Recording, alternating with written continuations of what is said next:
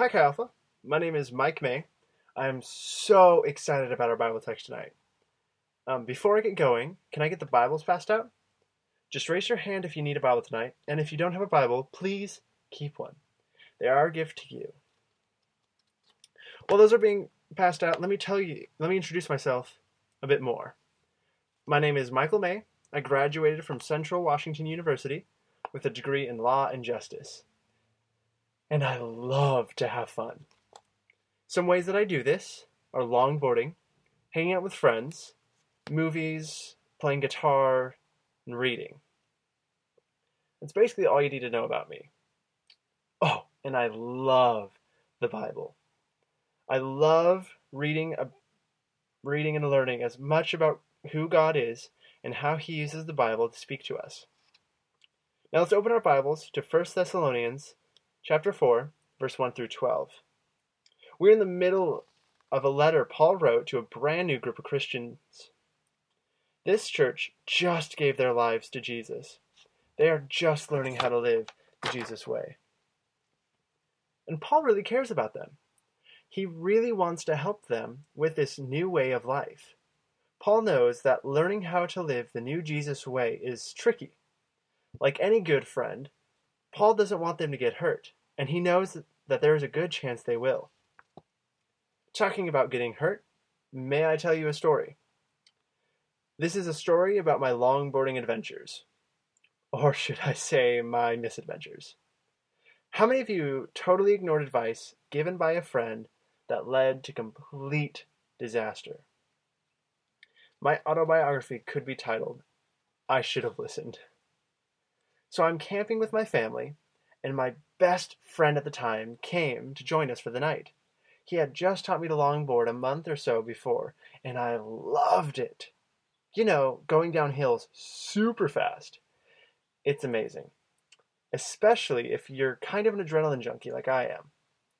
So we go to the top of this hill in the campground, and before I go down, my friend says, "Hey, we should move past the speed bump and start there, because that might not end well." I say, "Whatever, it'll be fine." And I pushed off and raced down this hill. So what happened? So I hit the speed bump and instantly got speed wobbles, which are when you lose control of your board and your board just kind of goes crazy. So I dropped down to get my center of balance as low as possible, and I tried to recover. I never recovered my balance. And so now I'm coming down this hill about 30 miles an hour, and I have a couple choices I can make. I can keep going and hope I slow down before I hit the edge of this cliff, or I can try to swerve down another road that could have cars driving. Who here can identify as the one who ignored advice? How many of you get offended when people give you advice? How many of you are a bit like me? You prefer to go through life doing your own thing, regardless of the consequences. Like the Apostle Paul, sometimes our friends just don't want us to get hurt. My friend didn't want me to get hurt, but I didn't listen. Paul doesn't want the Thessalonians to get hurt. This is what Paul is doing in our section of 1 Thessalonians. So let's read in our Bibles 1 Thessalonians 4, and we'll start with verses 1 through 9. Finally, brothers and sisters, we instructed you how to live in order to please God, as in fact you are living. Now we ask you and urge you in the Lord Jesus to do this more and more, for you know what instructions we gave you by the authority of Jesus Christ.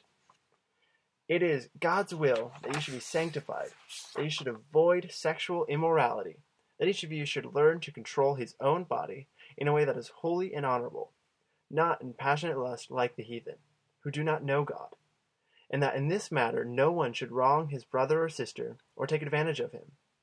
The Lord will punish all who commit such sins, as we have already told you and warned you. For God did not call us to be impure, but to live a holy life. Therefore, he who rejects this instruction does not reject man, but God, who gives you his Holy Spirit. What is God trying to do in the brand new Thessalonian church? Well, God is using Paul as a mouthpiece to teach them how to be more like him, holy and loving. How many of you think God might want you to be a bit more holy and loving? Genesis 1:27 tells us that we are made in God's image. Our lives are supposed to reflect his. How are we doing? Part of this is to avoid sexual immorality. What is sexual immorality? Well, it's more than just sexual intercourse. The word in Greek text is porneios. What does that sound like?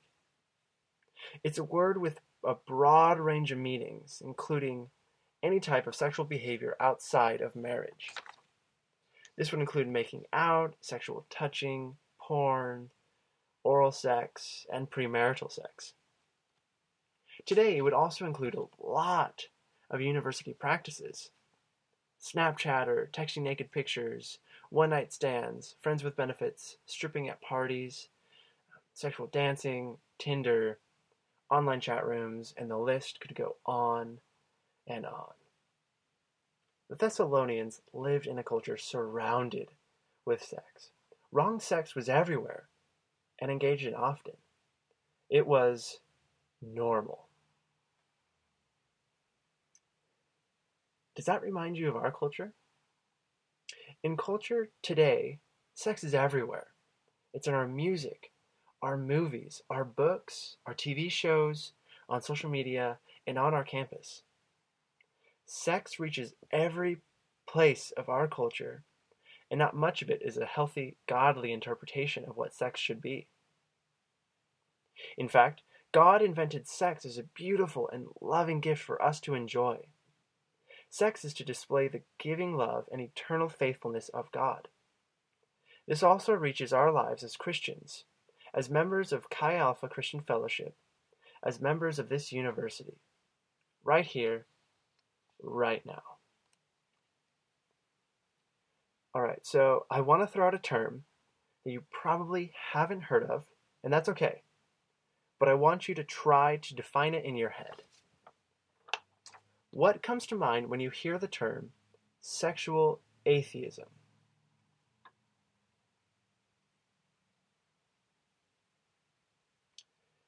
It's a view that culture defines our sexuality, not God. It is as if there is no God. We do what we want. I wonder how many of us Christians really are sexual atheists. It hasn't occurred to us yet that God has a beautiful definition for sex, distinct from our culture.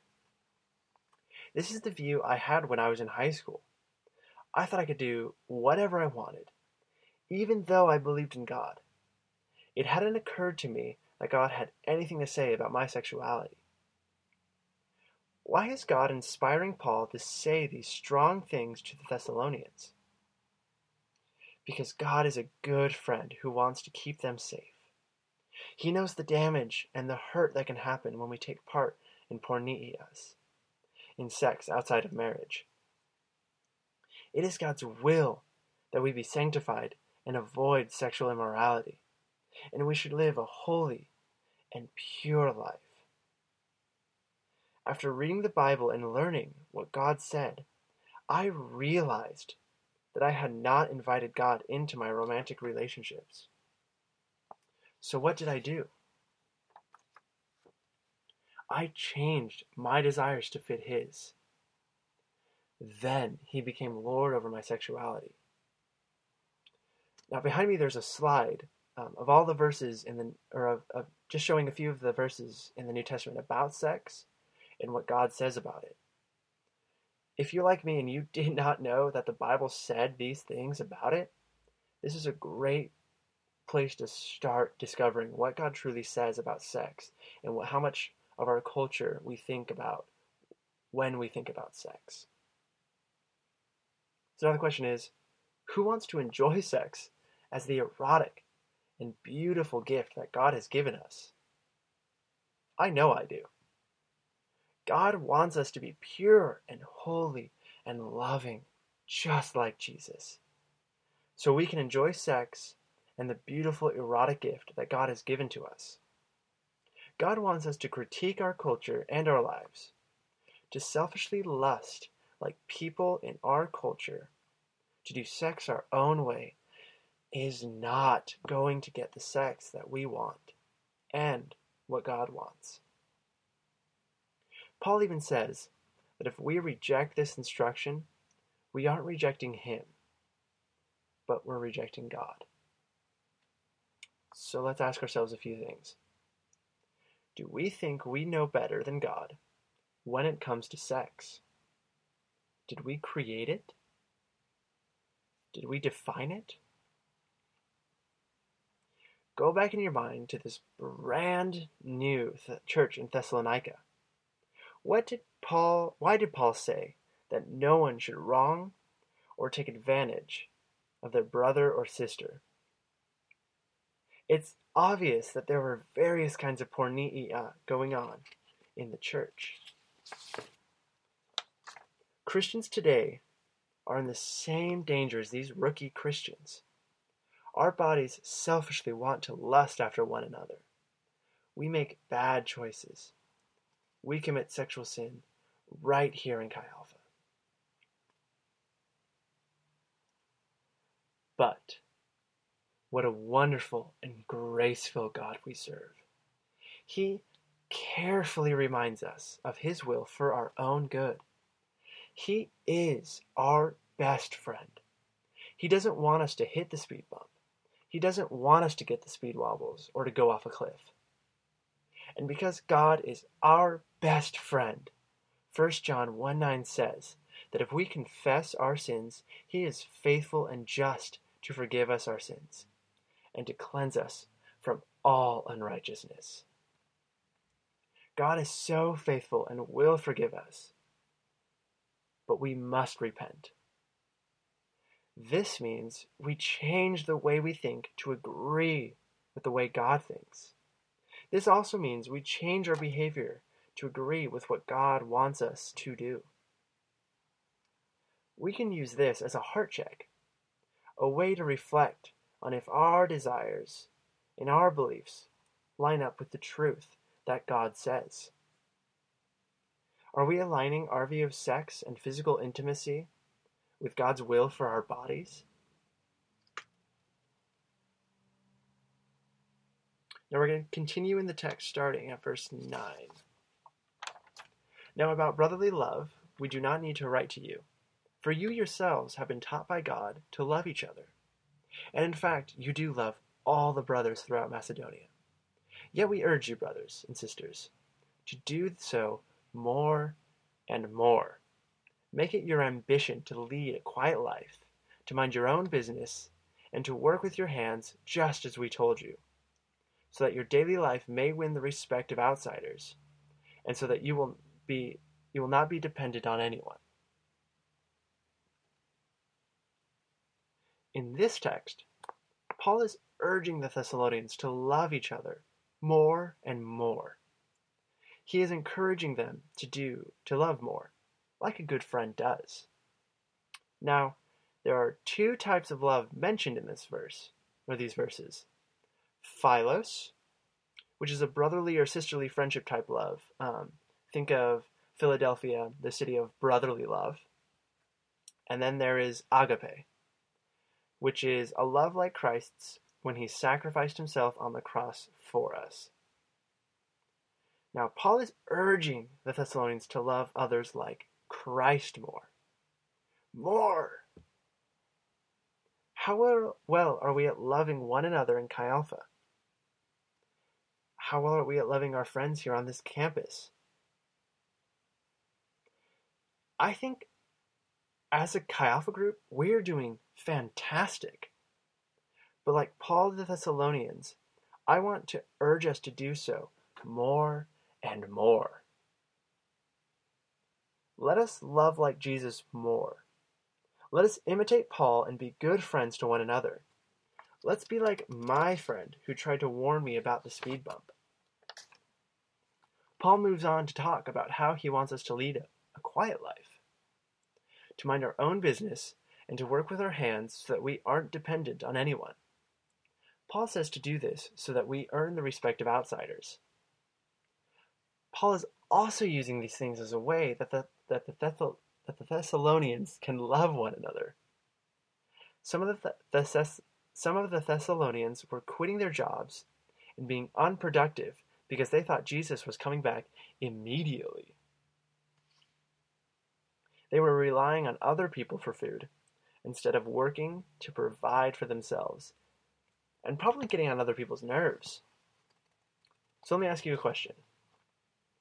If Jesus were coming back next week, would you change the way you're living your life?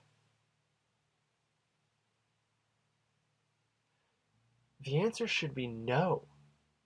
We should be doing our daily duties. What is expected of us as Christians? This is what Jesus wants us to do. This is what Paul is telling the Thessalonians to do. Let us be productive in our lives. Let us work for God and do the work that God calls us to do. This is another moment for self-reflection. Are we doing the things Jesus wants us to do with our time? How do we go about living our normal lives the way Christ calls us to? Jesus commands us to love God with all of our heart and to love our neighbors as ourselves. A significant way we can love our neighbor here on campus is to talk with them about Jesus. Matthew 28:18-20 tells us to make disciples of all nations and to teach them everything that we have been taught by Jesus. This ties in with 2 Corinthians 5:20, where Paul says that we are Christ's ambassadors. Guys, this is where Chi Alpha gets our name from. We are Christ's ambassadors here on this campus, bringing a ministry of reconciliation to those who don't know God. So let's ask ourselves again. Would God be happy with the way we go about studying, attending classes, or working at our jobs? Is there someone we can tell about Jesus in our lives? Okay, so do you remember my longboarding story? Well, let me tell you the ending. So we're going down this hill super fast. Or I'm going down this hill super fast. You're not there. So I'm going down this hill, and I have a choice I can make. None of them are easy choices.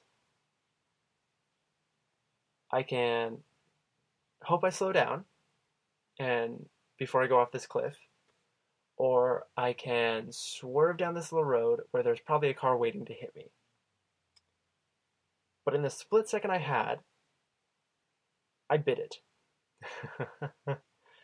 Kneeling on my board, I laid down on the asphalt, going about 30 miles an hour, slid halfway or across the full length of the road, or the full width of the road, and I bit it.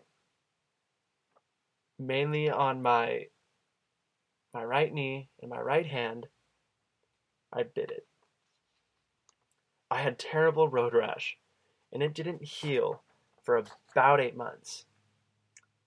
I actually, this was just before I came to Central, my first year here, and for most of my first quarter here, I actually still was dealing with this road rash on my knee. It was interesting. And even to this day, I still have the scar. And it still gets re-injured sometimes. I actually just bumped it the other day and I hurt the nerve again. But this entire injury could have been avoided if I had just listened to my friend. If I had started my run after the speed bump. Sometimes we should listen to our friends. But I decided that I knew better. I could do it on my own. My friend had just offended me that he didn't think that I could do this. That's not true. My friend was just trying to be a good friend. So I ask you, are you and I willing to humble ourselves? Are we willing to heed our good friend's warning? Are we willing to heed our best friend's warning? His name is God. In conclusion, it is God's will for us to abstain from sexual immorality so that we could become more like Jesus and reflect the love of God from our holy and pure lives. In this way, we can grow as a loving community of Jesus followers. So what do we do? How do we respond to something like this? Here's some questions to reflect on this evening. What is a step you are going to take to be more holy? If you are feeling trapped by sexual sin, this is a great night to confess and repent. Number 2, who is a friend that God might want you to warn? And 3, how can I love more and more? During worship, I encourage you to pray with one another about these things.